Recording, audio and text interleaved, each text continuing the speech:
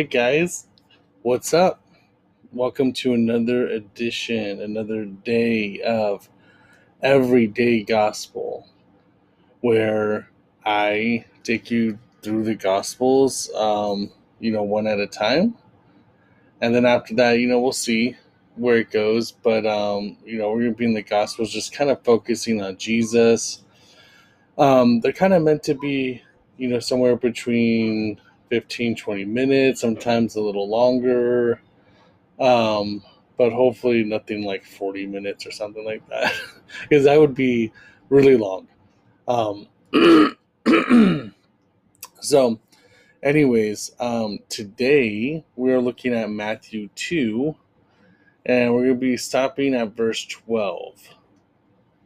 So, let's just get into it, right? So it says, after Jesus was born in Bethlehem of Judea in the days of King Herod, wise men from the east arrived unexpectedly in Jerusalem, saying, "Where is he who has been born King of the Jews? For we saw his star in the east and have come to worship him." When King Herod heard this, he was deeply disturbed, and all of Jerusalem with him. So he assembled all the chief priests and scribes of the people and asked them where the Messiah would be born. "In Bethlehem of Judea," they told him, "because this is what was written by the prophet.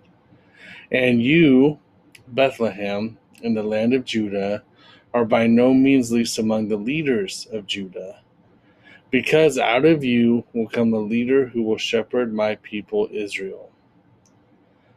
Then Herod secretly summoned the wise men and asked them the exact time the star appeared.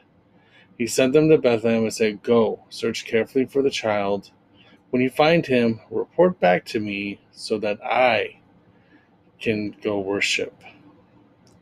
After hearing the king, they went on their way. And there was the star they had seen in the east. It led them until it came and stopped above the place where the child was. When they saw the star, they were overjoyed beyond measure. Entering the house, they saw the child with Mary his mother, and falling to their knees, they worshipped him. And they opened their treasures and presented him with gifts: gold, frankincense, and myrrh. And being warned about in a dream not to go back to Herod, they returned to their own country by another route.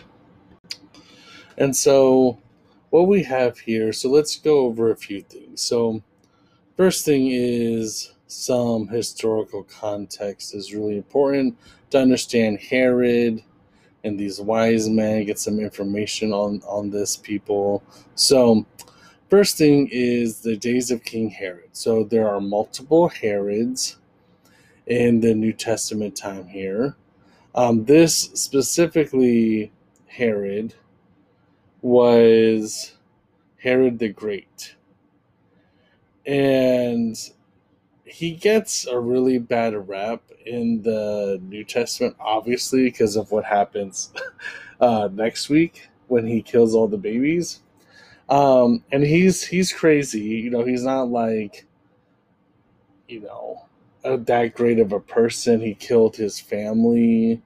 But it wasn't always that way. His rule actually started in about 40 BC, 37 BC, something like that, until 4 AD, where he died. And I guess there is some controversy about when exactly he died. It could have been, the year 6 or 7 or something, but it's around that time.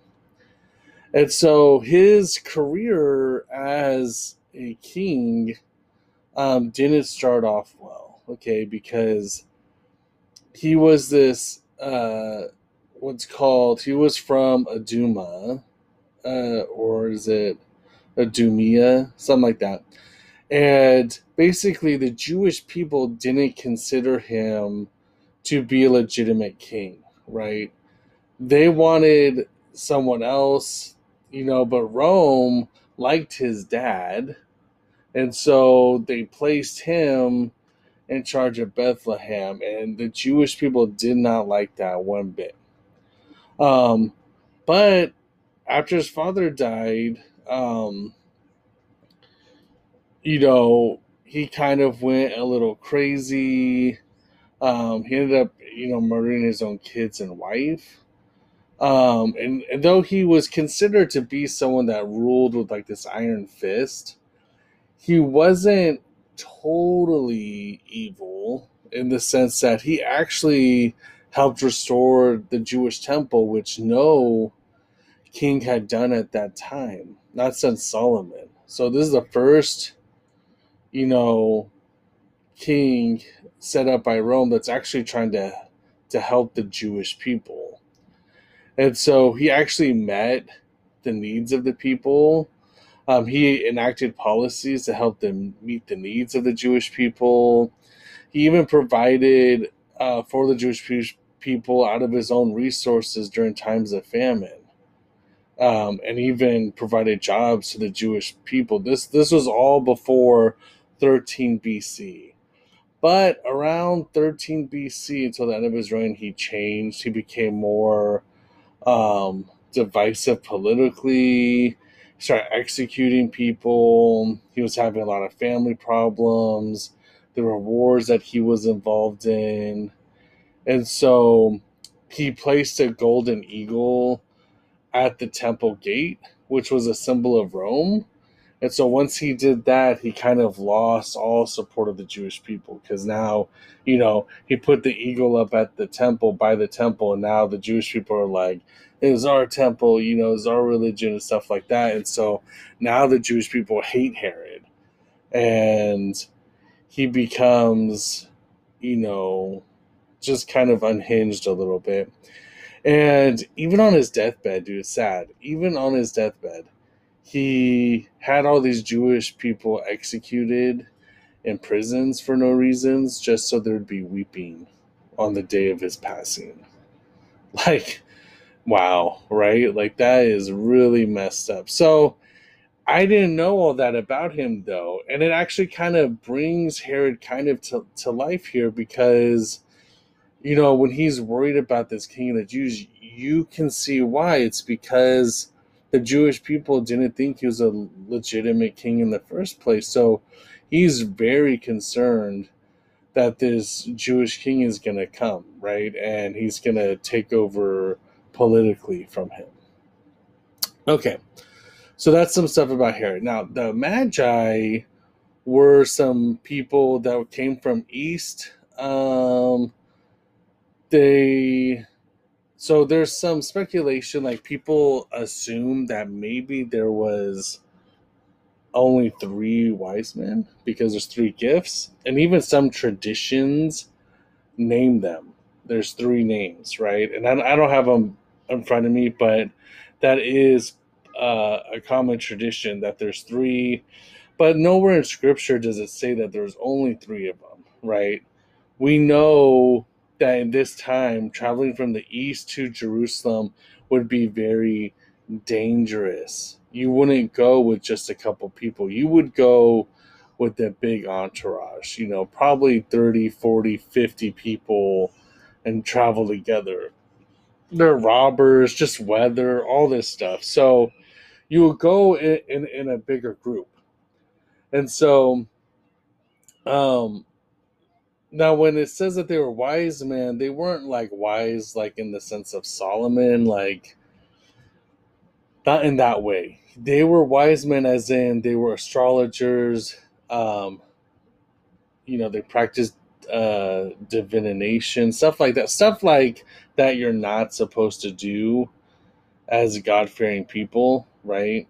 God said don't mess with that stuff, but like here they are, and it's cool because Jesus is literally drawing pagans and Gentiles from other countries to invite them to come worship him, and be changed by Jesus. And so that's so cool to see that. But the Magi were really into astrology and stuff like that and the stars. And so they, it says that there's a star that rose, right? And we saw a star in the east, and that's kind of a mistranslation, actually. The literal translation in the Greek is we saw his star rising, If they saw his star to the east, that would not bring them to Jerusalem. So that translation doesn't really make sense there. But they saw the star rising. So here we see this supernatural event. And I am just so convinced because when you look at all the events surrounding Jesus's birth, like I did a study one time of just Jesus's birth, like from John, John the Baptist, all of that up to Jesus' public ministry. It's mostly in Luke there. But there's this story as well that's included if you harmonize them. And it's so filled with supernatural events. Like uh, John the Baptist's dad can't speak. He sees angels. We see Mary being filled with the Spirit and being pregnant and blessing. Uh, the mom of John the Baptist and her. And so it's like you see all these angel visitations. We see this miraculous star in the east. We're seeing full force supernatural things. And I think that's because, it's been silent from God for 400 years. So I think God wanted to get everyone's attention and be like, hey, there's something new happening. Like God is on the move again. And you can't deny it. You can't deny this stuff. This is all heavily unnatural stuff that's going on, right? So the star to the east, people have been trying to explain this for a long time. Like, was it the alignment of Jupiter and Saturn in like six AD, or was it this, or was it that? And the truth is that we don't know. And even the Greek word for angel or for star, it could be messenger or angel too. So it could have been an angel that led them. It could have been really any number of things. The point is that it was something supernatural that got their attention. So when they saw the star rising, they're like, there's a new king that's been born. Let's go. And so they go to Jerusalem. Why? Because Jerusalem is actually in where they would expect the king to be. It's the capital, and they would expect, Herod, who's the king of that area at the time, to, have the new king. So they're expecting him to be in Jerusalem already. So that's why, they get to Jerusalem. There's, where's this king born of the Jews? We saw his star. We've come to worship him. And so King Herod heard this and was deeply disturbed, and all Jerusalem with them, right? Because there were rumors that the Messiah was coming. This was a common thing on people's mind at this time. And so it's troubling to Herod because he's going to lose his kingdom, he thinks. And it's just so funny, right? What man thinks and God thinks. God already said that he's going to save people from their sins. But the Jewish nation and Rome expected the Messiah to be this political figure that was going to defeat Rome and start his rule and reign. And that just wasn't what Jesus was going to do. But he's troubled, and the people are troubled because Herod's troubled. He's erratic, he's unpredictable, so it could be bad, right? Yet, he hears this and he's like, okay, I'm going to get my scribes and priests, because in his council there would have been, scholars and stuff. So he gets the best scribes and chief priests and says, hey, where's this Messiah supposed to be born? And so they figure out through this Old Testament scripture here in verse 5 and 6 that it's in Bethlehem. Bethlehem is where they need to look. It's so interesting, right? He's like, okay. So he tells them where it is. They needed help, the wise men. They just saw the star, knew something big was going on, but they didn't know. They weren't Jewish. They didn't know the scriptures and stuff. So, Bethlehem. And then he asked them, the wise men, secretly, when did you see this star? Because it probably took them a while to travel. Jesus is not a baby at this time. Like, it's assumed they're in a house. Remember, they were in a manger before because when he was born, he was put in the sheep trough, where the animals eat their food. So we know that it's not there. Like, it wasn't when he was born that the Magi are coming. This is later. And we know that too because Herod says kill every child under 2. He's expecting them to be 2 or younger by this point. So this is a little bit later on than the birth story of Jesus, okay? And so, he says, go search carefully for the child. Verse 8, report back to me so I can worship him. Okay, we know Herod doesn't want to worship him. He's worried about this. So, but he's trying to deceive the wise men. He's trying to trick them, like, yeah, I want to worship him too. So, like, tell me where he is. So they went on their way. And it seems, look, boom, the star comes out again. Verse 10, they saw the star. They were overjoyed beyond measure. And then entering the house, they saw the child with his mother Mary, and falling on their knees, they worshipped him. And this could be a sign, like the gift giving, like in Isaiah 66, it says, caravans of camels will cover your land, young camels of Midian and Ephah. All of them will come from Sheba. They will carry gold and frankincense to proclaim praises of God. Or in Psalm 72, 10 and 11, it says, may the kings of Tarshish and the coasts and islands all bring tribute. The kings of Sheba offer gifts. Let all kings bow down to him. All nations serve him. So some people think that this is a fulfillment of that. They think that that was prophetic about Jesus. And so we have these, but the Magi aren't really kings. So, it's up to talk about for a discussion. But they come. And so here's the other thing about the star, right? It says it led them to the house. Well, think about it. How low would that star have to be in our atmosphere? Right? Because if you see the North Star that's the brightest in our sky, right? And you would never be able to tell what house that was under, right? I mean, it would literally have to be, I think scientists said, like a mile high. So some people don't think it was a star. Like I said, it could have been an angel, could have just been a vision, like something they're seeing, like we don't know, and that's why it's miraculous, right?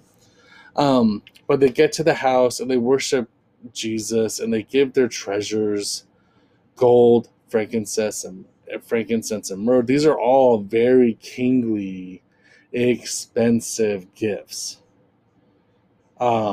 These are like, cost some money. So they are paying tribute to Jesus here. And then verse 12, it being warned in a dream, they didn't go back to Herod, but go to a different route. Now, Herod was smart because where Bethlehem was, there was no easy way. Basically, all roads led to Jerusalem. And with the caravan that big, they would be spotted trying to go like a different way from Jerusalem, like once they got close enough. So they must have had to go way down south and then east to loop all the way back around. So, it's interesting because Herod, is he gets mad because he was tricked by them, like they didn't come back. But what really kind of stuck out to me in this passage, looking at it in the history and all this stuff, is like God leading us supernaturally. Like we see the wise men are being led supernaturally to Jesus. There's a supernatural sign in the sky, and they weren't wrong, right? There was this Messiah just born, you know what I mean? And they acknowledge he's the king of the Jews, you know what I mean? So And that's why Herod's scared too, right? He lost favor with the Jewish people. He's really worried about that. And so, and then they're supernaturally warned again in verse 12 through dreams. And so it kind of made me think of like, how does God lead us today? He leads us in a variety of ways. There's no it's different than like, the Magi. Obviously it's heavily supernatural, but like, the first thing I think about is God's word, right? He leads us, he'll guide us supernaturally, like through his word. And I'm a big proponent of keeping scripture in context, that we don't just apply things to ourselves, that's not meant to be applied to ourselves. Like, um, if my people will humble and pray, I will heal their land. Like that verse is specifically given to the Israel because they were being captured. They were being, Nebuchadnezzar's coming, and they're going into captivity. And God, like, that's the context of the verse. So, like, for us to take that and say, well, if we just pray, God will heal America or something like that, like, that might be true, right? If we pray to God and ask Him to heal our country, but it's not like a promise that was given to us, that was given to Israel. And so sometimes we have to be careful of that. And so, but I do believe that there is an element of when we're reading scripture, sometimes things just pop out of us, pop out at us. And I remember, so when I was getting praying about my wife Christina, we were dating at the time, and I was praying if we should be together, like if we should, this is the one that God had for me, all this stuff. And so here I am praying, I'm fasting, and God like gives me this verse and one of the prophets. I'm like, man, this doesn't, I don't know. I don't know what this means. I don't get it. And I'm thinking about it like all morning. Like I'm riding the bus to work and I'm like, well, I don't know what this means. So then my uncle Larry, who like, I don't talk to that often at the time, like we weren't talking all the time or anything, but he texted me the same exact verse later that day, like midday around lunchtime. I was like, oh, that's weird, right? Like, okay. And then I remember I was just praying, like, for if we're supposed to get married, all this stuff. I'm like, God, is this it? Is this your plan? And I kid you not, in the cross reference to the verse that God had given me, and then that Larry had texted me, next to it said divine guidance. And he gave another verse. So I was like, oh, this is it, right? And the verse that it was, it just said, I have purposed it under the heavens. Like that was the verse. And so I took that as like, okay, God's giving me the okay, like this is who I'm supposed to be with. And now we've been together 15 years. We have 4 kids. And not that it's always been easy, but we're together, and I believe that God, put us together. Like she's the one. And I believe that verse, now, if I were to study that verse in context, it has nothing to do with me. But I do believe that God can sometimes speak to us through his word supernaturally like that. It doesn't happen every day, but a lot of times God will speak to us when we just read his word in context. And if we're studying correctly, like we're going to get his message for us. You know what I mean? Um, but in other ways, like through prayer, right? Prayer, we pray about things and God will guide us. Um, scripture, God will guide us. People, God will use people all the time to speak into our lives and guide us, right? Even dreams, I believe. I don't think it's as common as it was back then, but like, yeah, dude, like God does speak through dreams still. And then there's still like just a supernatural like move, like you feel like you need to do something or be somewhere.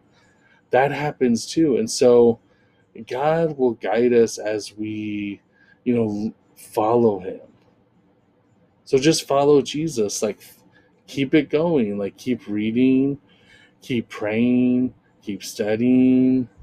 And if there's things you need, God knows. And he says you know, if you need wisdom, you like wisdom, to pray. And he'll give it to you and he'll guide you. And I'm not saying that. Like I've lived through this stuff.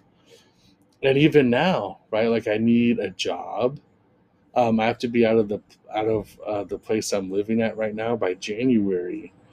So because of COVID and stuff, I've been on a layoff until January of 2021, and now I've just been doing school full time. But like, yeah, I'm looking for work right now, so I need God to open up doors there.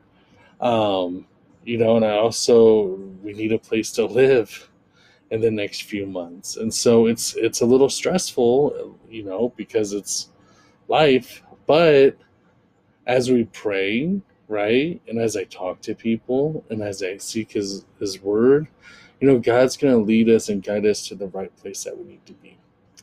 So, and He'll do the same for you. So, that's the message for today, guys. I hope you guys are blessed, and I'll try to get these out every Sunday. So expect a new episode every Sunday. Okay. All right. Bye, guys. Blessings. And yeah. Okay, guys. Bye.